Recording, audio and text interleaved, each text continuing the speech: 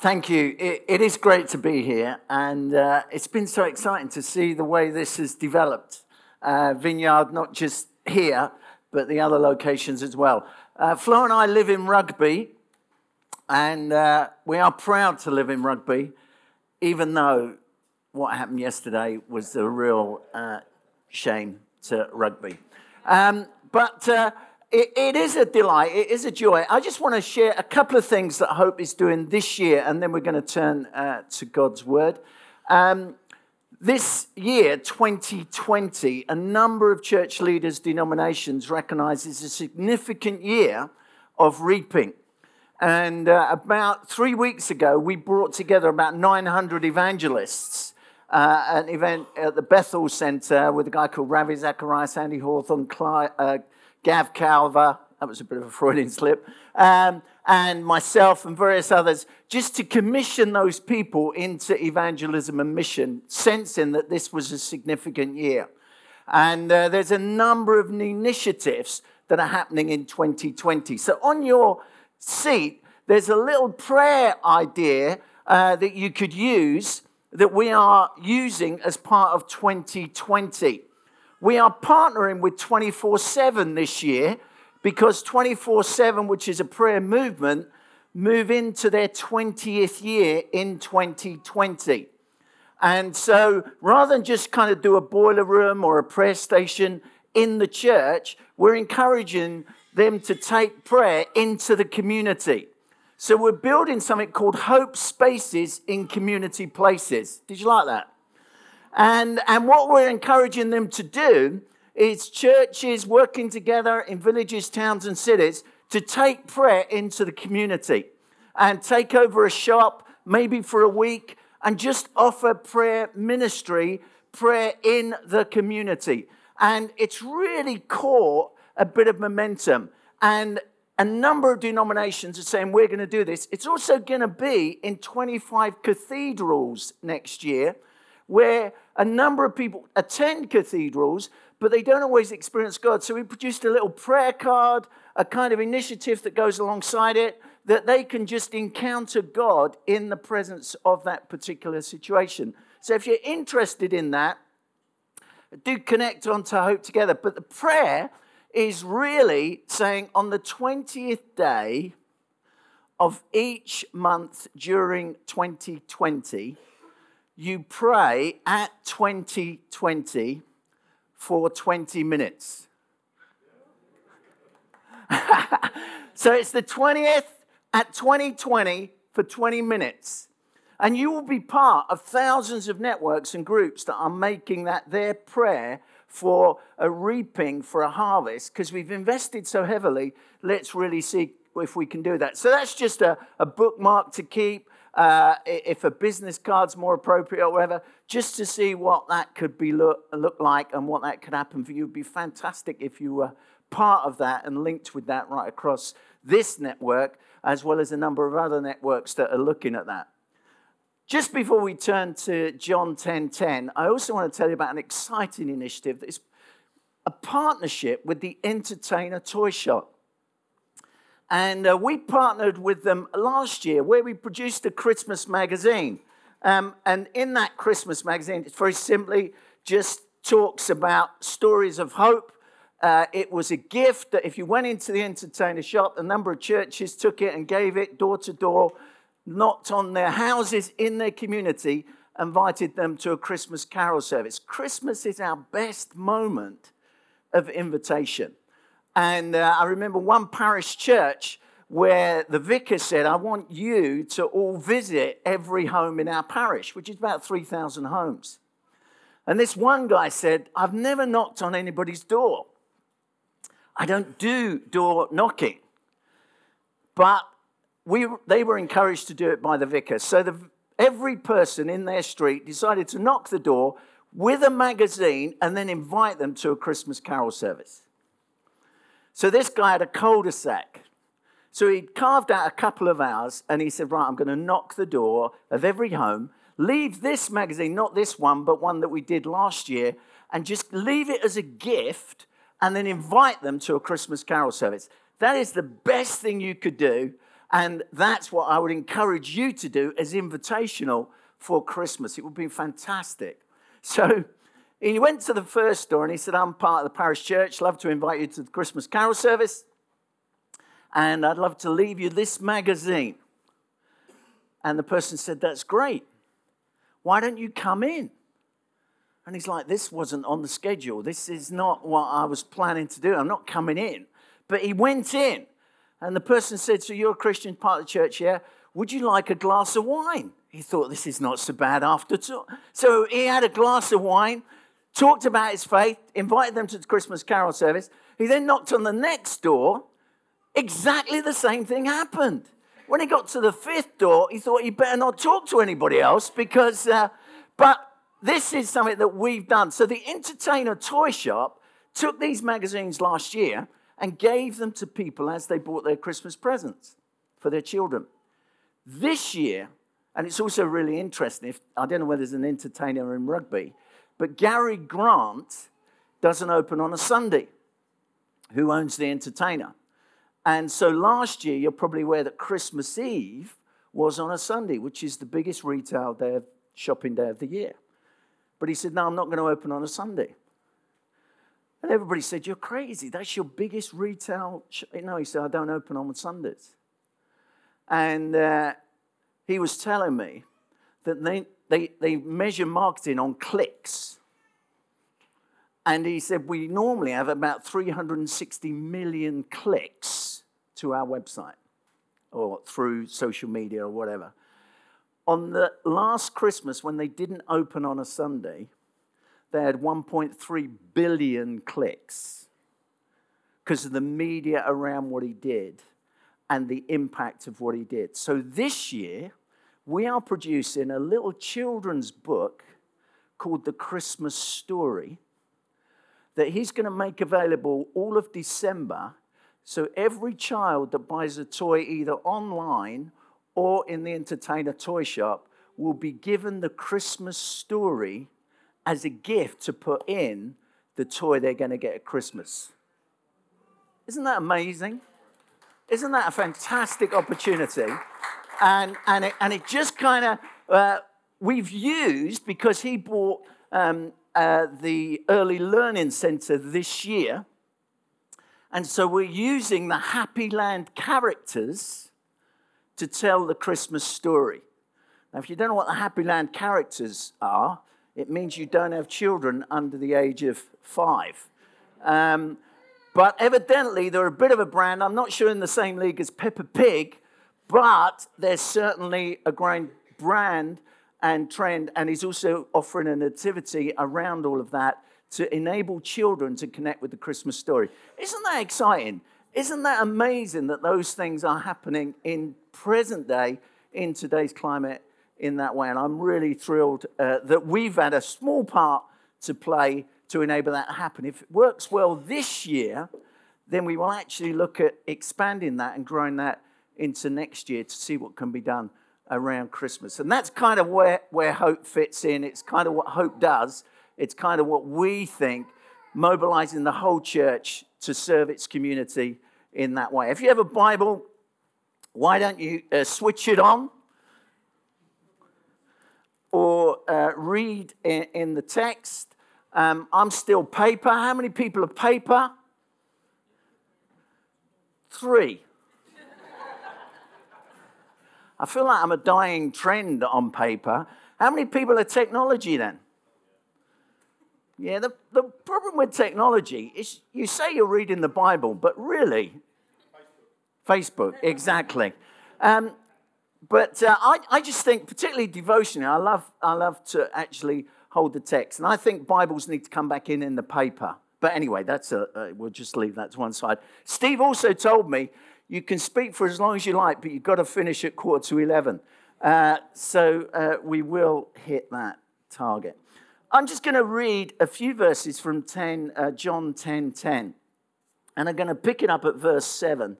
Jesus explains something to the Pharisees, and they haven't got it. So he then unpacks it a little bit more and says this. Therefore, Jesus said again, Very truly, I tell you, I am the gate for the sheep. All who have come before me are thieves and robbers, but the sheep have not listened to them. I am the gate. Whoever enters through me will be saved. They will come in and go out and find pasture. The thief comes only to steal, kill, and destroy. But I have come that they may have life and have it to the full. I am the good shepherd. The good shepherd lays down his life for the sheep. Father, we pray that as we look at your word now, your spirit that is among us would speak to us in Jesus' name. Amen. Oh, look. Roy Crowne, Central Vineyard. The verse that I want to look at is this key verse, John 10:10. And I want to unpack it in the sense of, how does the enemy steal, kill, and destroy God's life from you in the present moment? Maybe you've never experienced God's life. I was privileged to speak at a men's event yesterday afternoon. And as I was speaking at this men's event, a guy came up to me at the end of the session and said, I'm in a pretty bad way, but now as you've spoken and what you've said, I want to surrender my life to Jesus Christ. And at that moment, he said, what do I need to do? I said, you need to very simply say a prayer. He said, why have I found that so difficult to do? And I said, the main reason is because we're proud people. We don't acknowledge that we need God. We don't acknowledge that we've messed up. And the enemy has had a field day in giving us a perception about following Jesus that is just not true. And he prayed, and as he prayed, it was a privilege for me to be with him and to see him there, encounter forgiveness, be changed and set free in one prayer. And if you've never experienced that, this morning that can happen for you just by a prayer of confession and receiving the life of God into you. So why does the enemy take away our life? How does the enemy do that?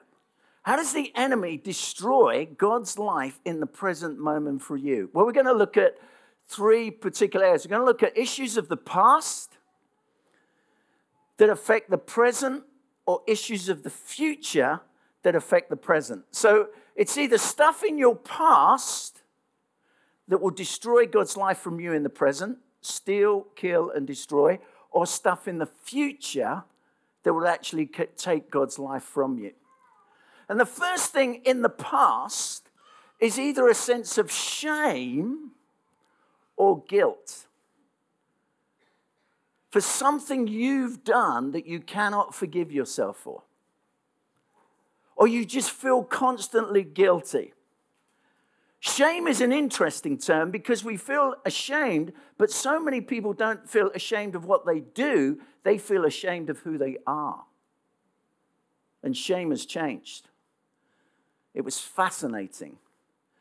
During the worship, there was a little boy at the front here, and he kicked his coffee cup over.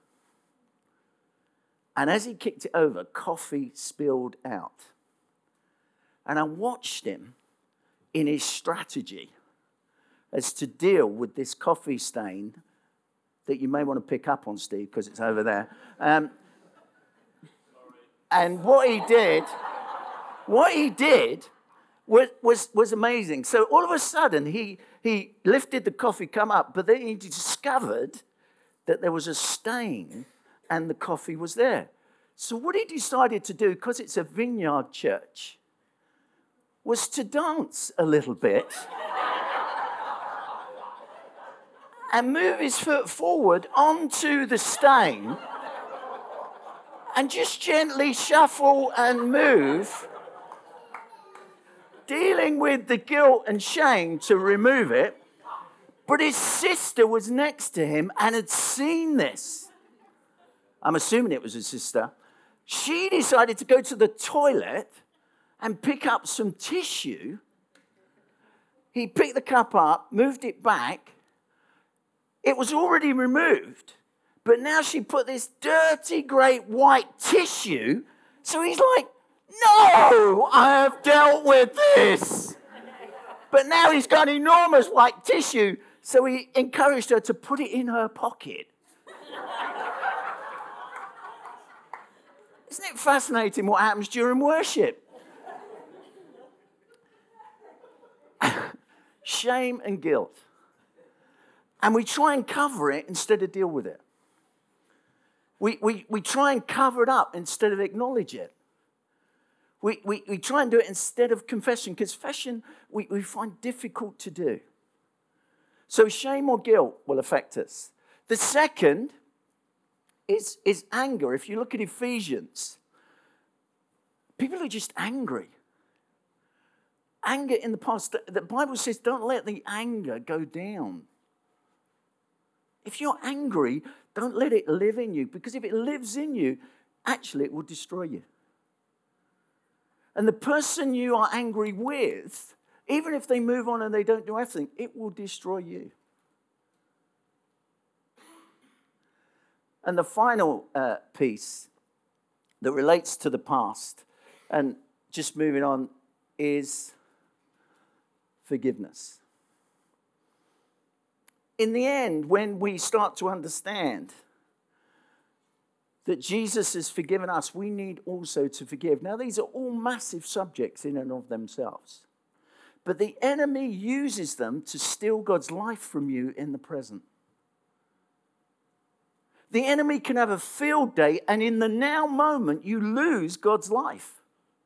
Because the enemy of your soul and the life of God and the presence of God and the joy of the Spirit, the joy of what it means to know that you're forgiven and set free, can be destroyed by the enemy using these three issues, and it will destroy God's life from you in the present moment. Agreed? So we need to be able to live knowing that the past is dealt with because of what Jesus did on the cross. But it's not just the past. It's stuff about the future. Future stuff can destroy God's life in the present. So what is it about the future? Well, the first is worry. Worrying about the future will destroy God's life from you in the present. I saw a great quote. And this quote is all about worry, and it says this: don't let worry kill you, let the church help.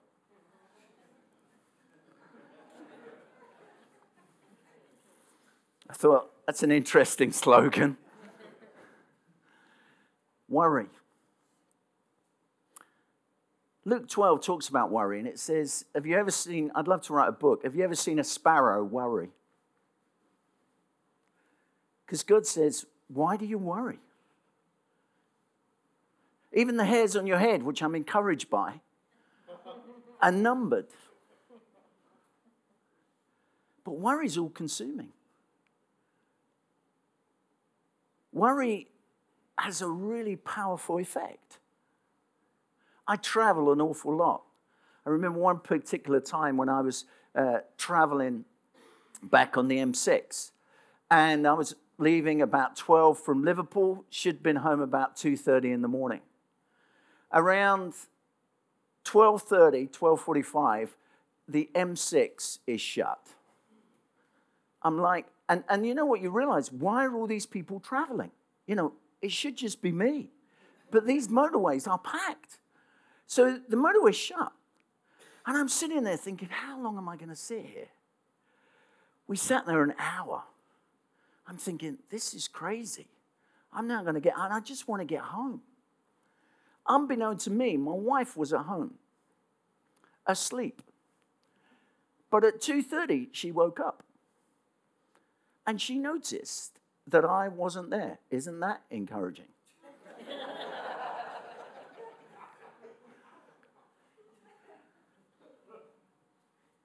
When communication breaks down, imagination kicks in. And you imagine all sorts of things.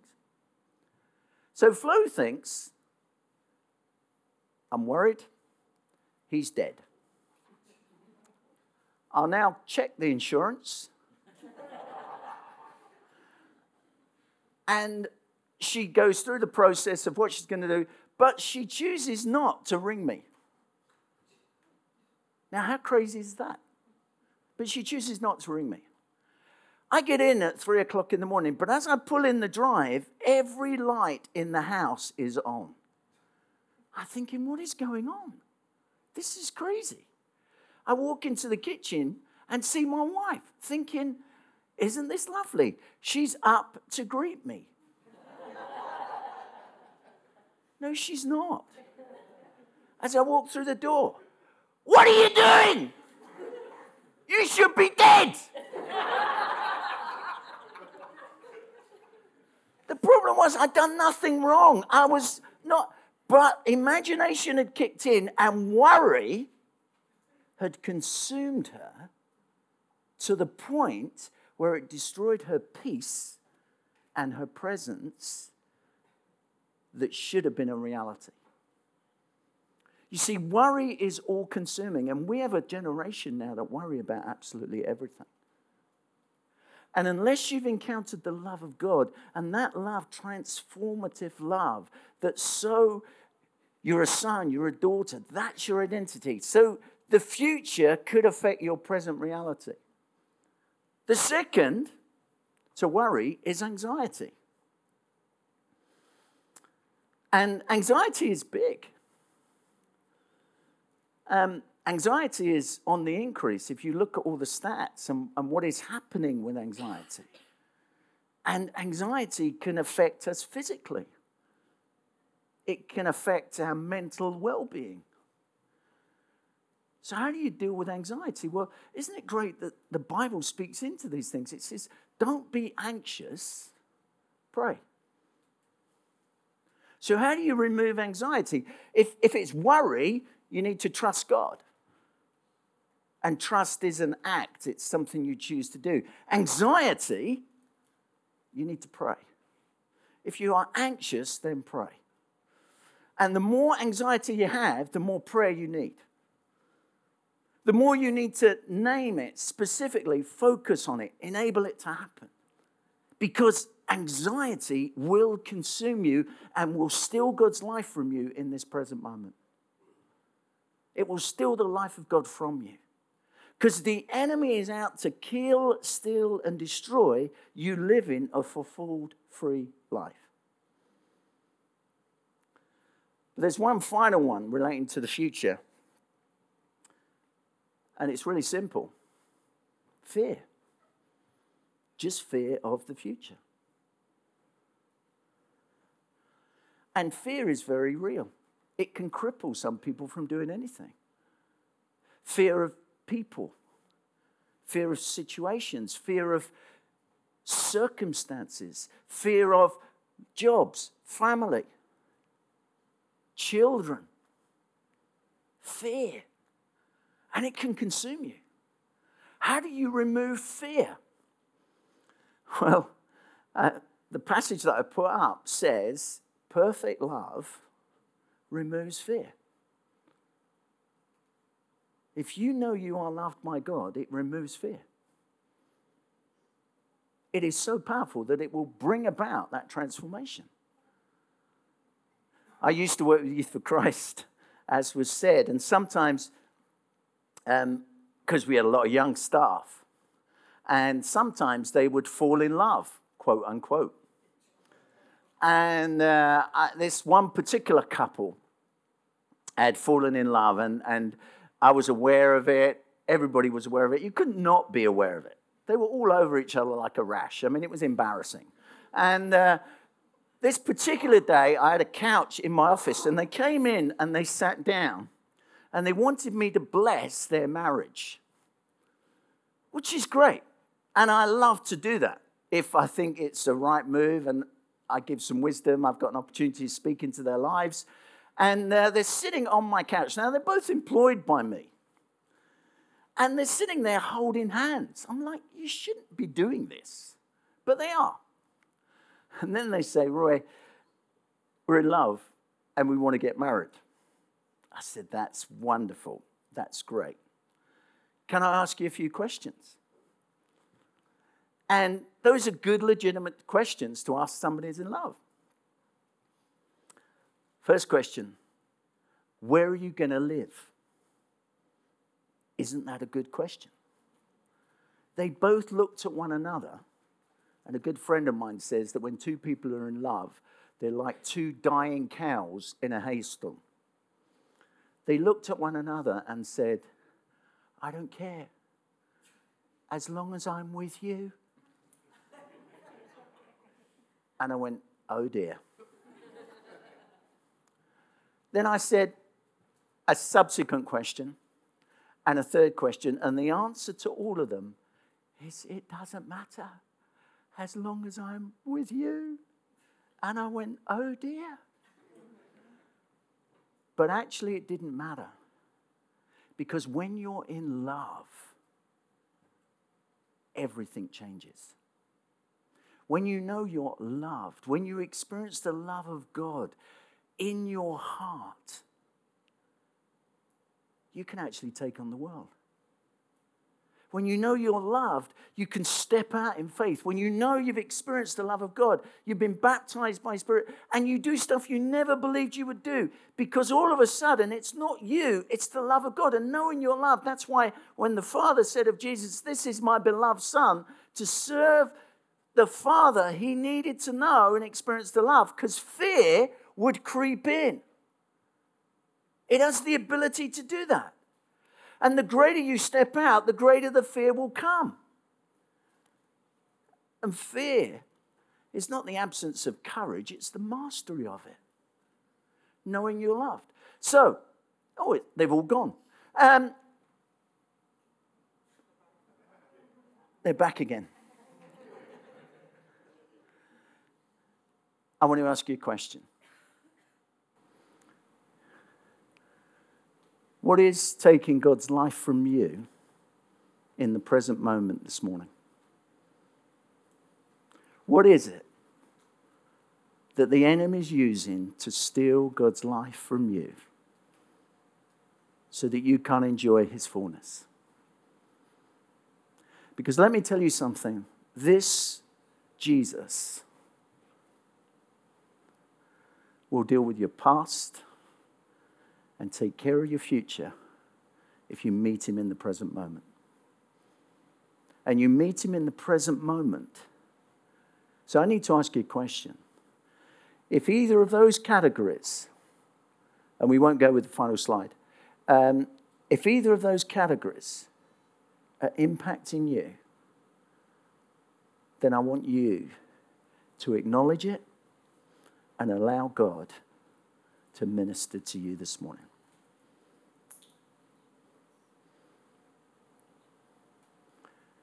Because you know what?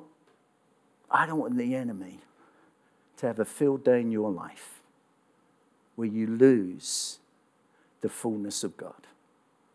And I don't want him to steal, kill, and destroy, because he's a good shepherd who lays down his life for you so that you can live free. Let's pray together. And I'm going to ask you very simply, as we take a moment, it may be, as I've spoken, you're aware. Worry, anxiety, fear. For you, it's the stuff in the future that's stealing God's life from you in the present. Or maybe it's stuff in the past that just keeps coming back and back and back. Instead of acknowledging that Jesus has dealt with it. It's over. Don't keep revisiting it. So if God has spoken to you this morning and you just want to receive into those areas, I'd love you just to stand before we offer prayer ministry. If God has spoken to you this morning, just stand to your feet and say, that is God's word to me today, and I need to respond at this moment. So, Father, thank you for your presence. Thank you that you're here. And thank you that you speak. And I pray right now for these people that are standing before you, that you would minister by your Spirit. For some of them, they're big issues. And this is the start of the process. This is the start. But they've acknowledged it. And so, Father, by your Spirit now, come and minister, we pray, as they make a choice